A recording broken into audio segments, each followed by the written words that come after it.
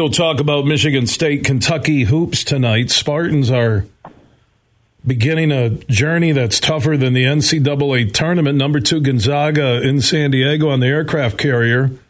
And if they would have had a better look at the end, they could have pulled that upset. And then they don't get into the top 25. They're 26. And you would think you're a shot away from beating number 2, a legit win, not a fluke. You should have been back in the top 25. And they turn around, fly home, and then have to fly to Indy for number 4 Kentucky tonight at 7 p.m. Kyle Austin, MLive.com Spartan Hoops Insider, is standing by in the Meyer guest line. And Kyle, before we get to Kentucky and Michigan State tonight, take me through that second half against Gonzaga when State really had a chance to secure that victory.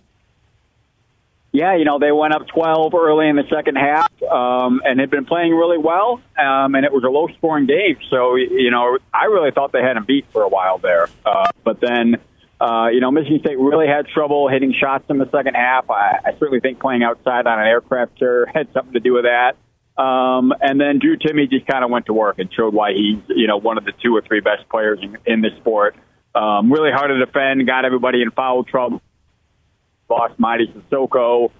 Joey Hauser trying to defend him wouldn't work. And then, last play, they had a shot to win it, but Tyson Walker slips. I think the court was a little slick at that point, and they can't really get a good last shot off. But, about as well as you can play without actually coming out with a win, I would say. I agree with that. And I just would have liked a better look at the end, and maybe not waiting until the end. Shoot at 8-9 seconds, so if you miss, at least you can foul and give yourself a final chance.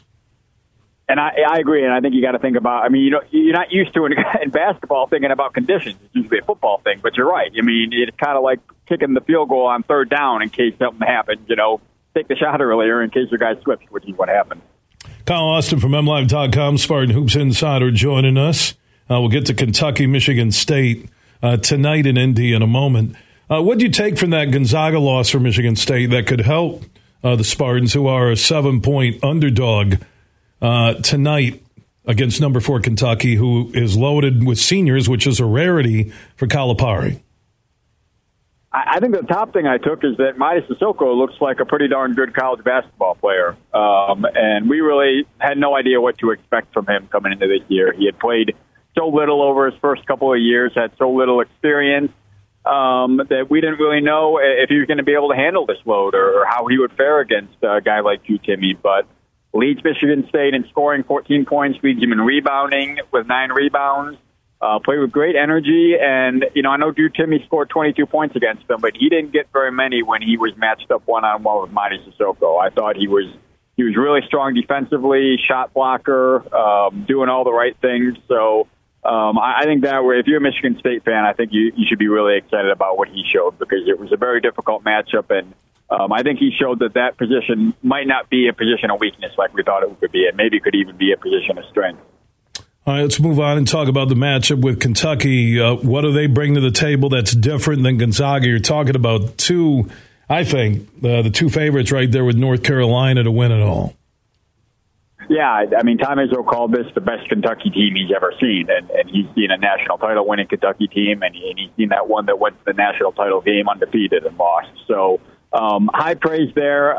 They've got a ton of things. They got athleticism. They've obviously always have great players. A couple of McDonald's All-Americans, some high-level transfers. So talent, athleticism across the floor. But what they really have that other teams haven't had before other Kentucky teams is shooting. They've got their whole backcourt right now basically is shooting above 40%. They've got a ton of guys out that can shoot it. So I think that changes how you have to play against them, because in the middle you've got Oscar Tshiebwe, returning National Player of the Year. It sounds like he's going to play tonight, but he's been hurt. He hasn't played yet this year, so I don't know exactly how good he's going to be, but he can't really help too much. You'd be leaving a shooter open, and Kentucky this year has guys that are going to be able to make that shot and hurt you. So I think you're going to have to rely on Mighty Sissoko to go one-on-one against another big-time center, and it's going to be kind of a pick your poison. I think in the past Kentucky hasn't had the shooting, and you've been able to guard them a little differently, but they're very well balanced and very athletic. They're going to run the ball a lot, and I from what I've seen of them, they're going to be very, very tough to play against. Number 4, Kentucky, unranked Michigan State. They were 26th in the latest poll after nearly beating Gonzaga last Friday night. That game is tonight, 7 p.m. on ESPN. Kyle Austin, MLive.com. You can follow Michigan State hoops all season long at MLive.com. Kyle, appreciate the update. Enjoy the game in Indy. All right. Thanks, Bill.